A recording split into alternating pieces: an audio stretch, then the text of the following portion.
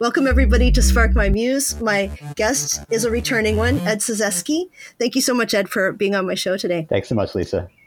I'm happy to have you back on to share your book, Reconnect, Spiritual Restoration for Digital Distraction. I really like this book so much because it talks a lot about spiritual formation in my mind of how do we navigate this digital world that has encroached so much in our lives, but is very useful. However, it's built to be addicting, and it can very soon damage our relationships or distract us from living a fuller, more abundant life.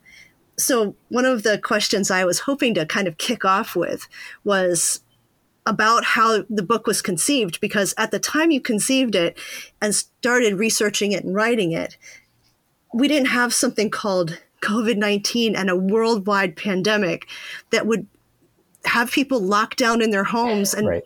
I imagine using digital things a lot more. So people hadn't encountered Zoom or FaceTiming their relatives all the time or working from home or going to church online. And so what have you noticed since you began the journey of the book, and then we all encountered this crazy virus thing, and then people's digital habits probably shifted too? Right. That's one of the most common things that I hear from people who have reviewed the book or read the early copies, is just how timely it feels for them. And it's a tricky balance, because I think that we're at a time where we're really depending on our digital connections a lot. So it's a tight line to kind of walk. But to go back to your question about, where this book is coming from and why I wrote it, there were a series of catalysts that really kind of drove me to do it. The first was just my own parenting, seeing how I turned to Facebook, especially in times of stress. Like, it became almost a stress reaction, a habit, where if I was worn out or tired, that would kind of become one of the first places I turned. And it wasn't restorative. It wasn't helpful. It wasn't helping me be a better parent. It wasn't helping me grow or relieve any stress or care for my soul. It was just a distraction for the most part. And oftentimes it's, things like Twitter especially can make our anxiety worse, because then we start to see all the news and the reactions to the news. So it didn't help me in a lot of ways that I was hoping it would help me. And then over the years, there was the election in 2016, and just the stress of being on social media and seeing how people responded to that. And then just my own desire to explore prayer. And that's really, if I look at Reconnect, my other book, Flee, Be Silent, Pray, which I believe was on a previous episode of Spark My Muse. Mm-hmm. Right. The central question in both these books is what keeps us from praying. Whether that's this anxiety and fear of God that I talk about in Flee, Be Silent, Pray, or if it's our phone that's in our pocket, or social media that sucks up our attention and time and almost mm-hmm. feeds or helps us create a false self. Those are both mm-hmm. barriers to prayer. Right. That I do see that connection between the two books, and I hadn't thought how much they are connected. I know when I go online, it might be for different reasons, because I'm more extroverted than you, and I go on to have a sense of connection to other people, which is maybe why you go on too sometimes, just to kind of reach out, because I'm at home all the time with writing and podcasting and interviewing and stuff. And I think I said this in the podcast that you're doing now when I was a guest, Paths to Restoration. Is that what you're settled on for calling your podcast? Yes. Is it Paths to Restoration? Yeah. And I'm recommending people go check that out. I'll leave a link in the show notes for this episode. And I was mentioning how it's really a surrogate for connection online for me, because I've noticed I don't get the same sense of, I don't know if fulfillment is the word, but it's sort of an attempt at connection because there isn't something there to do it. And I feel an emptiness. It's not out of an overflow of love that I'm going and reaching out to people sometimes. It's sometimes because maybe my connection with God isn't where it should be, but I should be reaching out to God first, perhaps. And I'm just going on there addictively to I hope I can feel friendship. And it's interesting, we all maybe go on for different reasons. But one of the first things in your book talks about the studies, the data, the experts, and the information that talk about how companies spend millions, even maybe billions of dollars to make their products and services and apps more addictive. And they use the technology purposefully to manipulate us and psychologically sort of toy with our emotions to get us in certain states.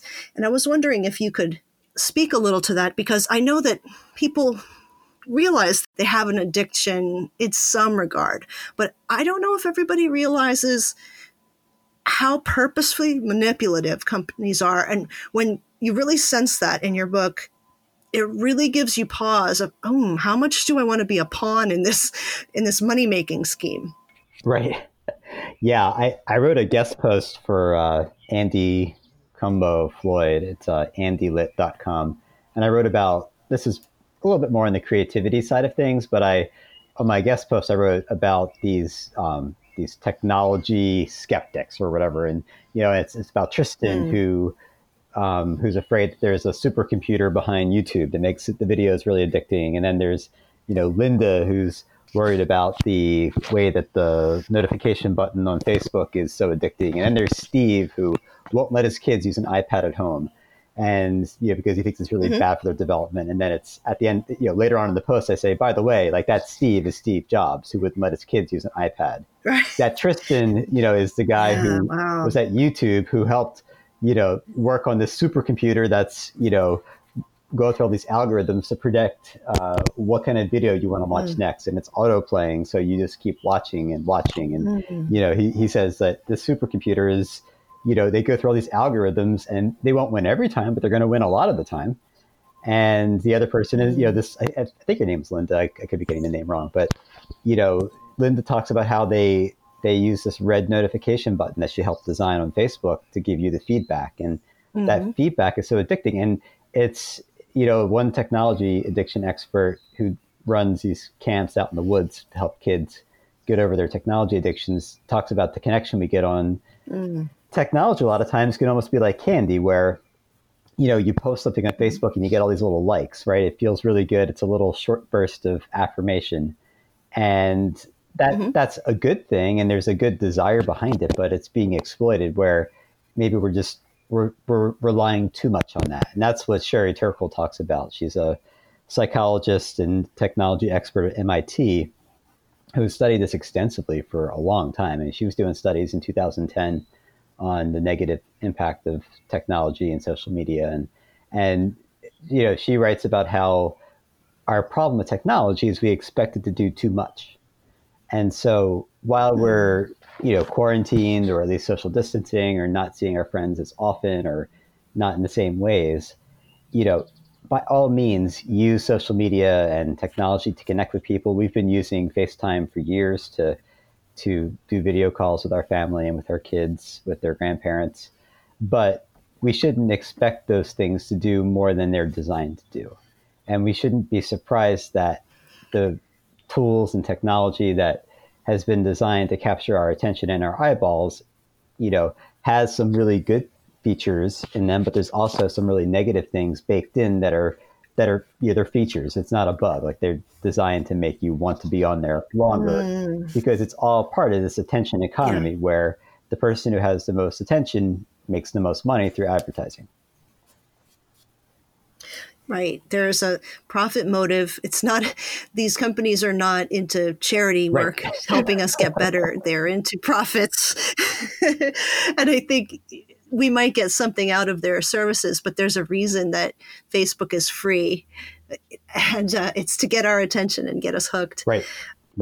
The one particularly troubling thing I read in your book is that creepy citation, I think from an article, is that Facebook was tracking, or it might have been Facebook, that was tracking teens who feel worthless and then targeting them for ads and trying to sell them stuff. And there is pretty much nothing creepier. First, you have this whole generation of kids who have been tracked as like mental health among older children and adolescents, young adults has never been worse, and that is directly correlated to the advent of the smartphone. And then you have companies tracking their feelings of worthlessness to target them for ads and products. And it's so, I'm wondering one day if we'll look back, and obviously it's unethical, but will there be laws maybe put in place one day that it's like, no, we can't manipulate people's minds in this. It's like a brainwashing. Right. When they're trying to sell to us, when they've manipulated our minds and sell to us when we're angry or sad. Yes. Yeah. I mean, so that's a huge issue. And, one of the things about social media is that the people who founded these companies did so under this cover of, it's free speech, it's free expression. It's, we're creating this, forum where, everyone's going to flourish and, the best will rise to the top. And, yes, like we believe in free speech, but then that's kind of being used as a cover for this manipulation and for, bad actors to come in and misuse the platforms. And, the companies just kind of shrug and say, oh, well, we're for free speech and free expressions. People are just going to do what they want. And so that's a major problem. And that's something that I'm going to say the name wrong, but I think it's Ellen Powell of Reddit.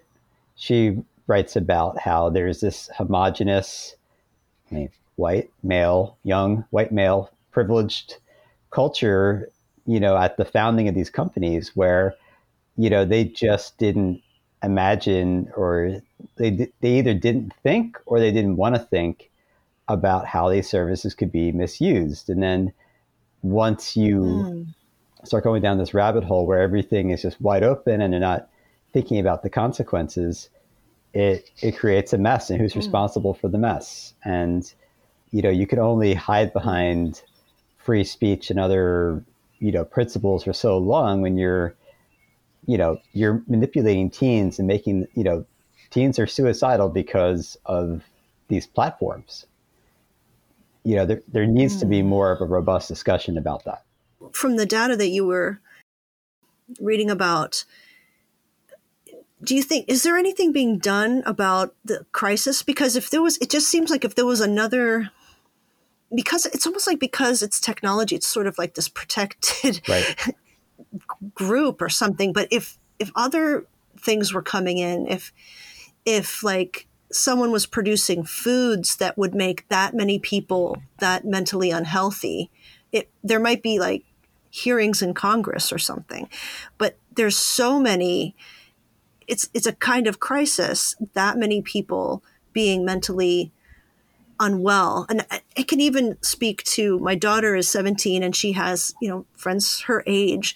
And there are a number of them who spend an ungodly amount of time online. And my daughter doesn't spend a little bit of time online. She spends a good bit of time. And they are they don't want to go out. They have phobias. There's a large number of them, I'd say, have surprising issues that I think would surprise people that are nothing like issues that were there 10 or 15 years ago. Yeah. Do you think there's anything being done about that? I mean, so first of all, there have been comparisons actually made to like social media and the food industry as far as just unhealthy food and unhealthy. Oh, some people have made those connections. So, I mean, where there's money, and profit, and you can hide behind free speech, free expression. So it gets really complicated really quick, and there's nuances to all this. So, accountability is tough. And that's, one of the things that Tristan Harris talks about after leaving Google was that, he tried to create more humane technology. He actually founded this, humane technology organization because he found that there was just no incentive for humane design when there is a profit attached to it. Like why would someone at Google make YouTube less addicting? Why would they make the videos,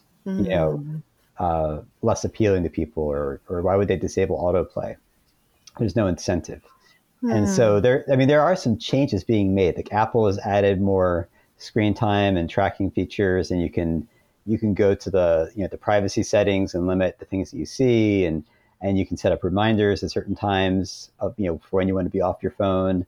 There are lots of apps and different add-ons to browsers you can use, and so there are people taking action. There are discussions about more accountability for social media, within the government.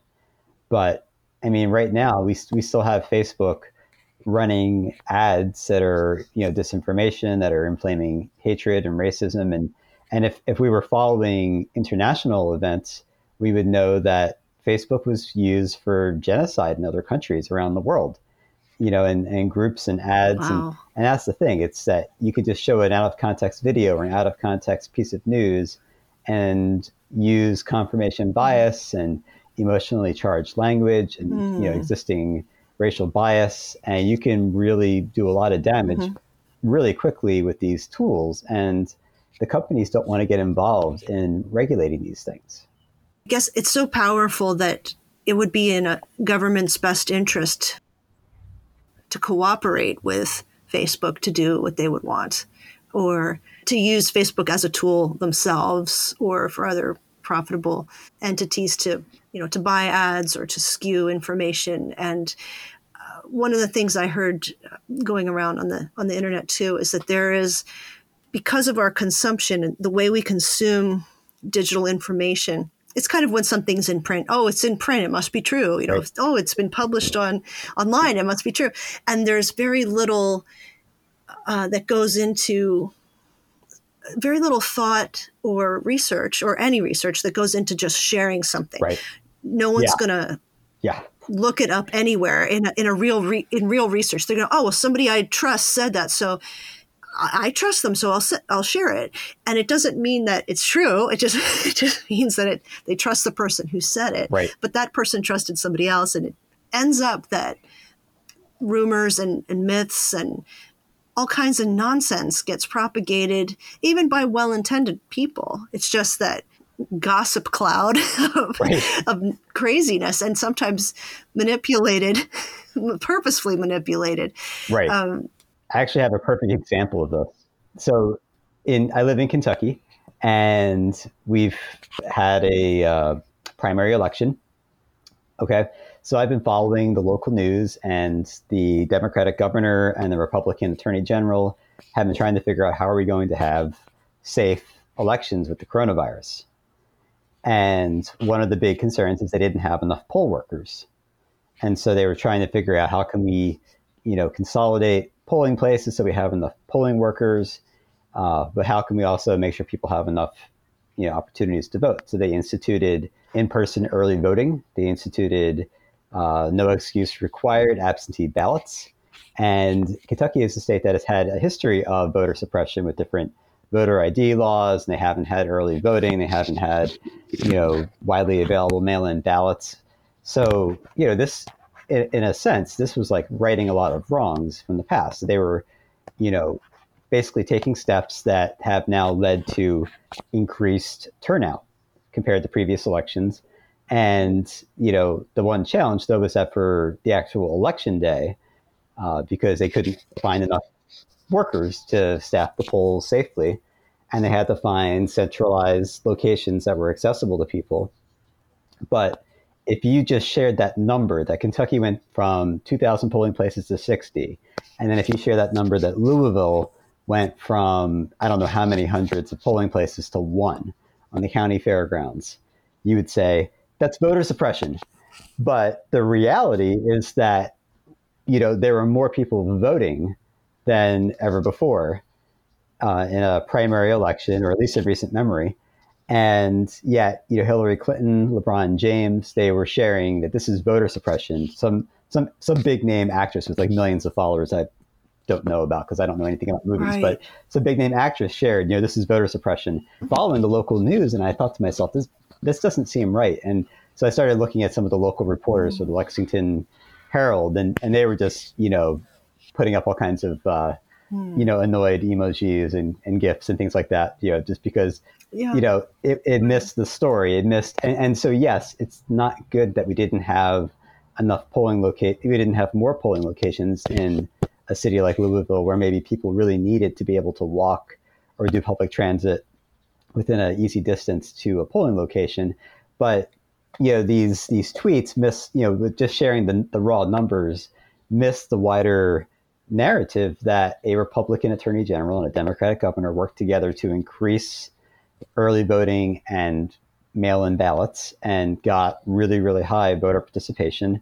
And the head of the NAACP in Louisville, although concerned about what happened, didn't believe that it would result in voter suppression. So, people freak out on social media about these numbers. Right. Right. Well, and understandably, you see a number like that, and it's going to be hard to say, is that fair? Or, that must be fair. But did one person check local news? Did anybody check local news before they shared that and their irritation or their outrage? Right. Probably not, because you're meant to quickly retweet. Yes. Yes. Or quickly retweet with a comment of outrage. And that's part of how it works. And it's an outrage machine. Twitter's an outrage machine, basically. And it doesn't matter if it's true or not. It's meant to perpetuate outrage. So yeah, that's a really good example of there's truth. The numbers were true, but the story was missed. Right. And it's these kind of things where we're living in an advanced age where it's possible to know a lot. It's possible to be connected to a lot of people and to get better information, but we don't have the time. We don't have the time for it. We don't want to bother to do it. And right. And that brings me to some of the spiritual formation stuff, because a lot of what your book is about is not letting, I guess, the worst parts of technology. It's not saying don't use technology or don't use digital things, but it's like, how do we keep it in a proper perspective and keep it in proper use, while at the same time, it shouldn't make us more anxious. It shouldn't make us more outraged. It shouldn't hurt our relationships. And so that brings me to want to ask you, what are some of the things you do to not lose sight of that in your own life? What are the habits you have? Right. Yeah, I'm glad you used the word habits, because that really is key. And it's a little ironic, because the people who got us into this mess with social media, in part, were psychologists who were experts in habit formation and who influenced these designers and engineers to make their products habit forming and addictive. And so, ironically, one of the ways out of it is to think about more positive habit formation, that we aren't just gritting our teeth and white knuckling as we try to not use our phone. It's that we think about, what can I replace this with that's better for my soul and better for the people around me, and will make me a more loving, caring, compassionate person who can do good, who can serve others, and who can be aware of the needs of others, and who isn't just reacting to what I find on my screen. So there's a couple of ideas I have in the book as far as practices that I found helpful. But for a lot of folks, maybe a place to start is two simple questions, like, how do you start your day and how do you end your day? Now, for a lot of people today, they start your day by checking their phone. And a lot of people also end their day on their phone. So, Andy Crouch in his TechWise Family book recommends that the phone sleeps somewhere else, not in your bedroom. Either across the room or something like that. Just, make it a habit to keep your phone away from your bed, if not in a different room. And think about how you can start your day and end your day differently, and try to make it a little bit enjoyable. Even it doesn't have to be all austerity, right? It could be, for me, what I really like is, I think about, I'm going to make coffee and then I'm going to have some silence, or I'm going to go for a run, and just give myself some space for my brain to either recenter or refocus, or do some centering prayer, or to do the divine hours reading for the morning. Think about a way to trigger some kind of a healthy practice to start your day. And it doesn't have to be a huge thing. Like, start small. Like habits can start really small and grow. Like, I didn't train myself to run by like running a 30-minute run right away. I would run for a couple of minutes and then I'd walk, and I'd run a couple of minutes and I'd walk. And I would maybe only last maybe 10 or 15 minutes, and then you kind of build up. And so I think prayer can be like that too, where it's just, I can handle 2 or 3 minutes of silence when I wake up. Like, that would be great. Sit on the couch, drink some coffee, or sit at your table, at a chair. Give yourself a prompt and a simple way to start your day with an awareness of God and awareness of where your soul is at. By the same token, how can you end your day? Is there a spiritual book that you could read? So yeah, next April, like, there will be a really good book coming out, by Lisa DeLay. So, pick up that book and read a chapter before, or read a couple pages before bed. So, think about, and, so like, I think a lot of times we beat ourselves up because we have a hard time incorporating a healthy habit, and we feel really bad about our bad habits. And I think we need to really think about, okay, I'm having a hard time, reading a spiritual formation book before bed. Maybe it's really boring. Like, maybe it's a bad book. Mm-hmm. Like, maybe it's not really written very well. So, get some Henry Nouwen books, spend a little bit of money. Like, I think we need to get rid of some of the guilt and to experiment. Say, okay, these spiritual formation books don't really speak to me. What would speak to me? And so that's kind of how I try to encourage folks to replace an unhealthy habit with a healthy habit. You sparked an idea in me to think about that we need a little bit of a paradigm shift to realize that even though our phone is with us all the time as a constant companion, it's an unnatural one. And that the more things we can do in the morning and in the evening, like you say, before bed, that get back to our natural selves, even just remembering, oh yeah, I breathe. Let me just think about my breathing for a minute, or let me think about breathing calmly, or just having a nice conversation, or a few moments to think what I'm grateful for, or just kind of getting, whether it's taking a shower or feeling your, a little exercising, a little stretching, just feel your body again. Because I know for myself, as I'm doing digital things, I'll have perhaps like a bad posture because I'm just stuck in this other world and in my head.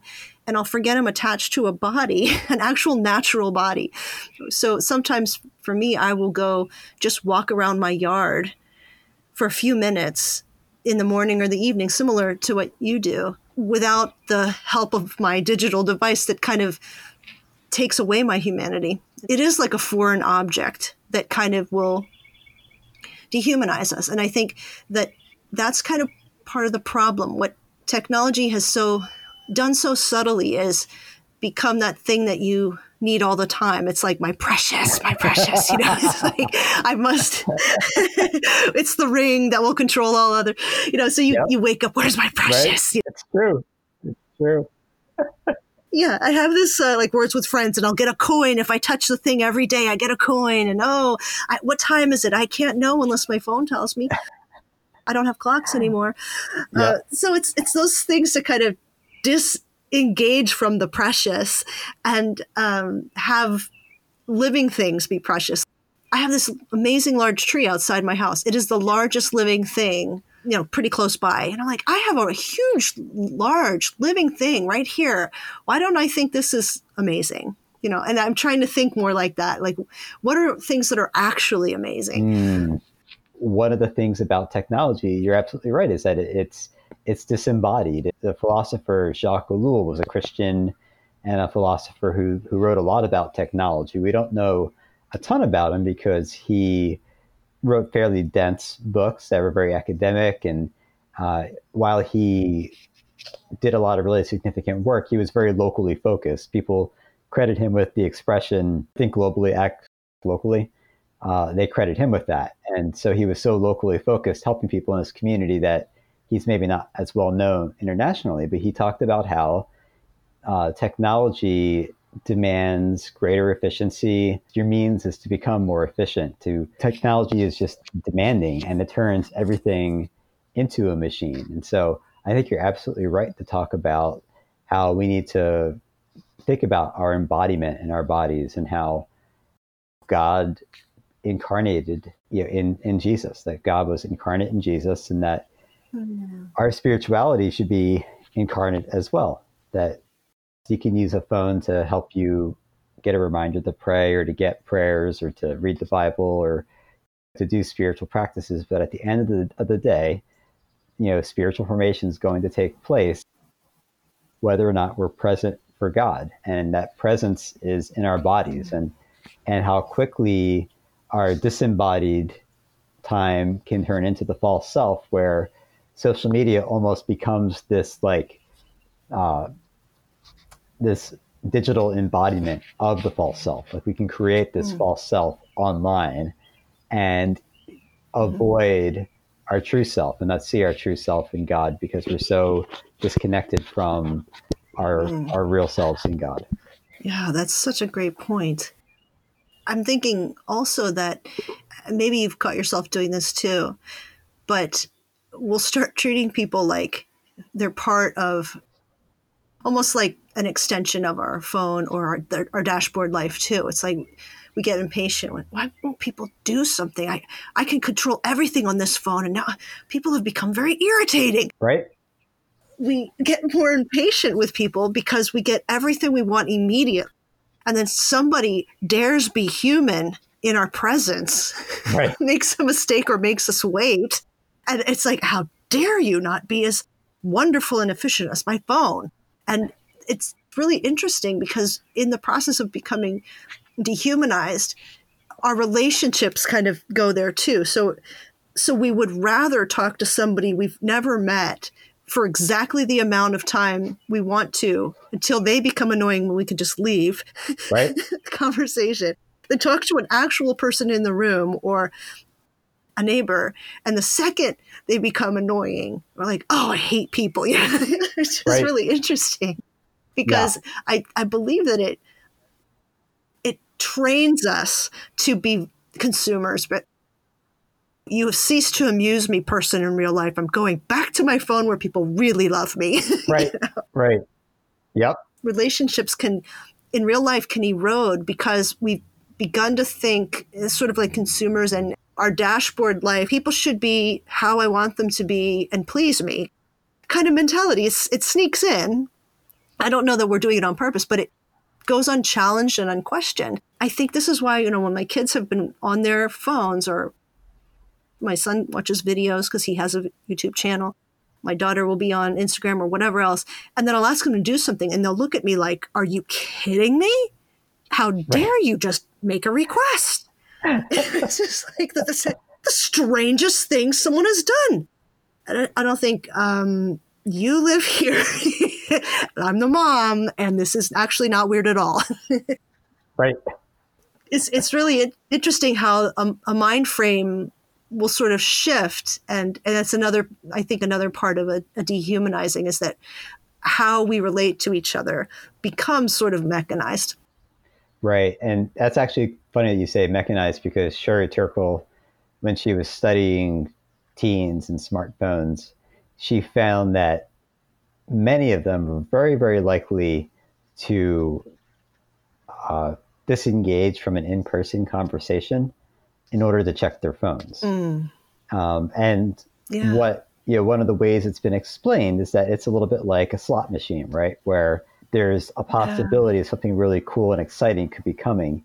And that excitement of something else, something new and novel and unexpected, even if it's worse than what you could be getting from the person in front of you, it's that gamification of, oh, wow, but like something really cool could happen if I check my phone right now. And they've done studies where if you have your phone out, you're not as focused with your work. If you have your phone out while you're eating dinner with a significant other, you won't enjoy your meal as much because you're wondering in the back of your mind, I wonder what that phone's going to have for me. And BuzzFeed has a video series that I found on Netflix. And they had one of their reporters was studying smartphones and how they work and manipulate us and things like that. It's a great little 20-minute introduction to like smartphones, how they work and the game of smartphones. And he actually went to a researcher's office, and what she had him do was put his phone behind himself on a stool. It was like 5 feet away, but he couldn't look at it. He couldn't touch it. and he had to do work. He had a computer there at this researcher's office, and he was just working on an article. And she had him hooked up to all kinds of scanners and different things to track his pulse and his brain waves and everything, his heart rate. And she said, "I'm going to send you text messages, but you can't answer them." Oh no! So he knew the researcher was sending him text messages. And so she started sending the text messages, and the little pings are going off on his phone, and the phone's ringing. And he said he had a really hard time focusing on his work. His heart rate went up, his everything like spiked. And it was like, I need to answer that. I need to find out like what's on my phone. He knew it was a researcher, but there was still something, about that phone that's trained him to create that slot machine effect of something really cool could be waiting for me, even though 99% of the time it probably won't be any better than what he's got, in front of himself. That, it could be really satisfying to complete his work, but that reward is more of a long-term benefit. It's not the same as that little slot machine dopamine hit. Yeah, it was interesting about that whole idea of unitasking, not multitasking, but unitasking and diving deep into the thing that you're doing and shutting everything else out. And Cal Newport talks about this too. He's really into that. And, he's the millennial who doesn't have he might not even have an email for all I know, but I know he doesn't have any socials. And, if it was a different setup, if it was a little toddler going, "Mommy, mommy," or "Daddy, daddy, daddy, daddy," you'd be like, I can't work like this. Right. How am I supposed to get anything done? That's my life right now. But if it's your phone, it's like, well, exactly. So we all know that that's like impossible circumstances to get real work done, right? But if it's your phone, it's like, well, it is a phone. It could be something important. Right. It really is funny how reframed suddenly, it's like, well, I better check my email. I was kind of waiting for something. It's wild. Obviously, constant distraction. We all know that's bad, but we'll let it take over. We'll let it boss us around. We should be making all kinds of efforts really to make sure we have our own time to work, even if it's just like 30 straight minutes with absolutely no distractions, if possible. People in our families or something, it's different if someone needs a drink of water or something. But if the ones that we can stop. Oh, yeah. Just have these conversations even within our families. And when we have obligations, such as if you have kids, to talk with your spouse about, hey, like I need 20 minutes. I say to my wife, I need my time in a dark room right now just to recover from something really busy or whatever. And so, I need to take a walk. Talk about what we need for soul care. And there are times when I'll be talking to my wife about how I'm feeling kind of stressed out or whatever. And she'll say to me, well, do you need to go for a run? Do you need to take a walk? Do you need a little bit of time on the sun porch? If we start to have these conversations with each other, we can help care for each other as well, and be aware of maybe what we need to actually reconnect with God, to be more present for other people, rather than just turning to our phones as that easy distraction. Yeah. Well, you have kids. How old are your kids, and what sort of things have you done for boundaries for them, or what things do you have in mind for them? Right. Yeah. So I have two boys who are 7 and 5. They have birthdays coming up in about a month. So they'll be 8 and 6 soon. And then I have a 2-year-old daughter who she's kind of the little battery that, drains me right now. She's, wonderful and exhausting Constant. At the same time. Yeah. She is a ball of energy. And so, yes, we don't have a television. We haven't owned a television in our 18 years of marriage. And we really do try to keep an eye on their screen time. If they watch a TV show, it's maybe every other day or something like that. It's not like an everyday thing. And it's, maybe 40 minutes of a show. Yeah, we really limit their use of like iPads, things like that. Like they don't play games, no games on iPads. Um, I joined the movement. It's like wait until eighth or something like that. It's like no phones until eighth grade. And if they do get a phone, it'll be a flip phone or some kind of a, you know, dumb phone or not smartphone. And I think that I'm hoping that as they get older, those phones will become more sophisticated because they do have quote unquote dumb phones now that will have things like maps, calling, text messaging, kind of the basic things they need to get by as a tween.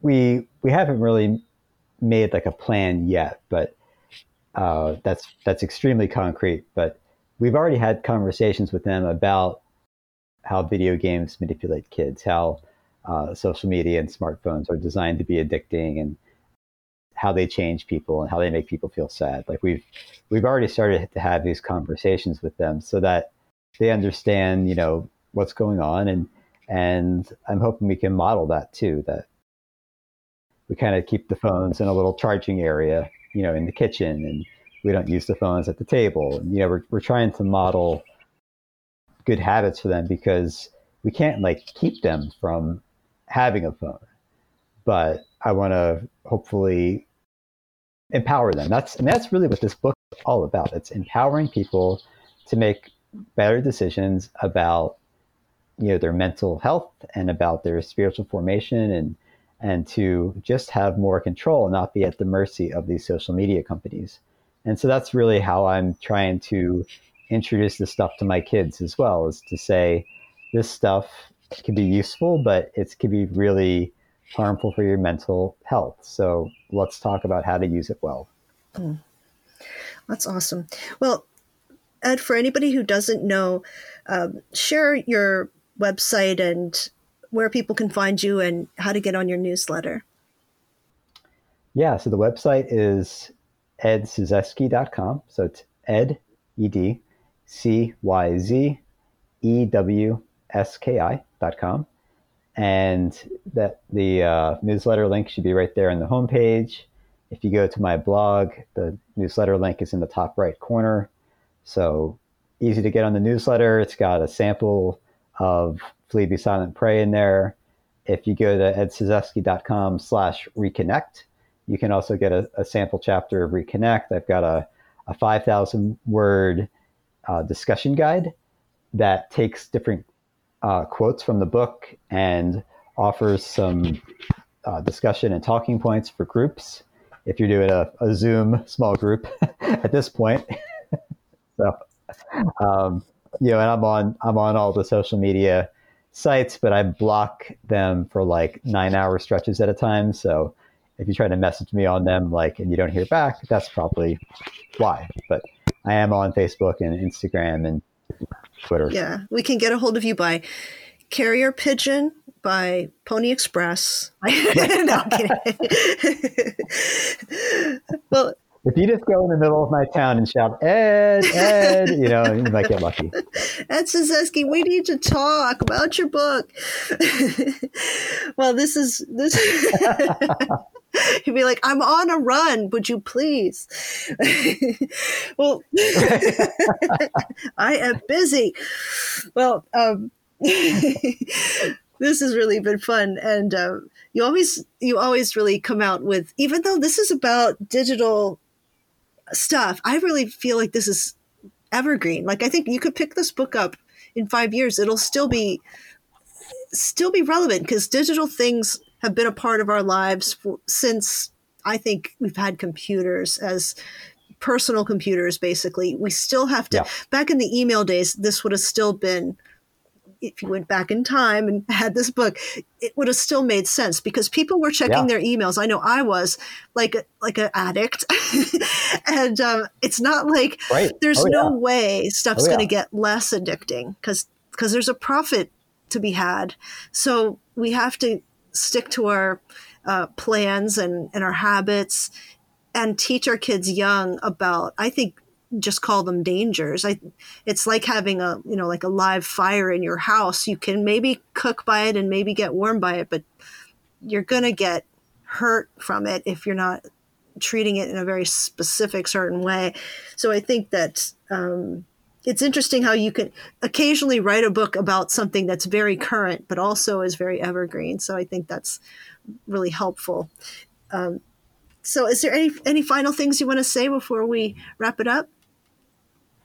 Yeah. So I'm going to give your listeners the like 1 minute summary of this book. And that if you did these 3 things, you would basically not need to read my book. I still hope you do, but I actually had to I had a little bit of a back and forth. It was pleasant, but I had a back and forth with my editor, who Mm-hmm. said that I shouldn't have this in the book because it would give away too much. And I said, no, it needs to be in there because this is going to help people. So I hope you will buy Reconnect and read it. But if not, if this is all that you interact with this book, I hope that you will take this little mantra to reconnect. And it's a little bit like Michael Pollan's mantra for like good eating. But my mantra to reconnect is protect your time, prioritize one-on-one interactions. And that could be digital or in person. It's one-on-one is the key. Mm-hmm. Restore your spirit with daily silence. So protect your time, prioritize one-on-one interactions, and restore your spirit with daily silence. And honestly, I keep those 3 things in mind each day. That am I restoring myself with silence? Am I making one-on-one interactions? Am I aware of how I'm using my time? And those 3 things just help me make better choices each day and help me evaluate how I'm doing. Yeah, I think that's an excellent recipe for not feeling lonely and alienated as you're using digital things too, because I've noticed that the same things, like on the days when I've done that, just either by following things from your book or just kind of maybe by accident or instinctually following them because I'm a contemplative, exactly, that's the case. That's a good recipe for having a healthier spiritual life. Spiritual meaning everything, but a healthier spiritual life. But people should buy the book. I don't care what you say. I don't care about your mantra. Buy the book, people. Everything you said was true, but it would be really sad if people didn't buy the book because there's so much in there.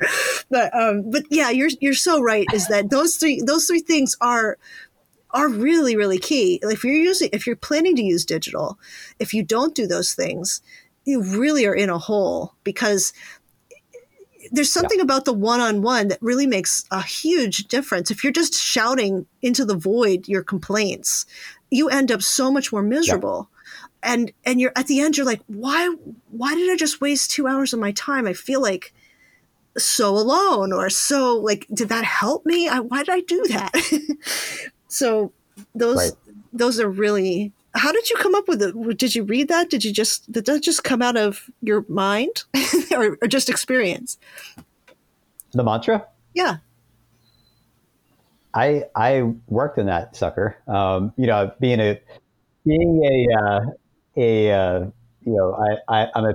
to an Episcopal church right now, but I went to a Baptist church for a while and learned to preach in a Baptist church. So I know that you have to get your idea down to three points, right? One of the things as an author you have to think about, to pull the curtain back to the publishing process. One of the things as an author you have to think about is what makes me the person to write this book. And what makes me the person to write this book is that I've lived it, that I was a mess. Like, people think that I'm this great contemplative, technology, person who's all like at peace or whatever, who can control himself with this amazing self-control. It's like, no, I was a mess. Like, I was depressed and sad and anxious, and I was really struggling, and I had to really work at a lot of different things, and Reconnect was a big part of this healing process, was just learning about what was making me, in part, what was making me so miserable, and figuring out how to invest in my mental and spiritual health. And so I've lived it. And so this mantra, Your own prescription, really. right, right. And so yeah, like so I really worked on like honing this mantra into as few words as possible so that it would be easy to remember. But when I thought about like what are the things that I basically sat down and I have my journal from that time. I just sat down and thought, what are the things that help me reconnect? What would sum up my journey in this book? And I had about 5 things, and I was able to kind of merge a couple of them together and got it down to 3, and then just kept chopping and rewriting the words until it was something a little bit shorter that would be easier to remember. Mm-hmm. And your editor said, "Don't put that in there. It's too much. It's too much of a golden nugget." It's too much. It's too much. I mean, she was great. She did a great job with this book. But it was a really funny email exchange because she said, "This is just like you're giving away too much of your book." And what I really felt like was, I remember Michael Pollan's little mantra, and that helps me make better decisions when I eat. And so I thought maybe that would help people make better decisions with technology. Yeah. So thank you so much for joining me again. Thank you, Lisa. I really appreciate it.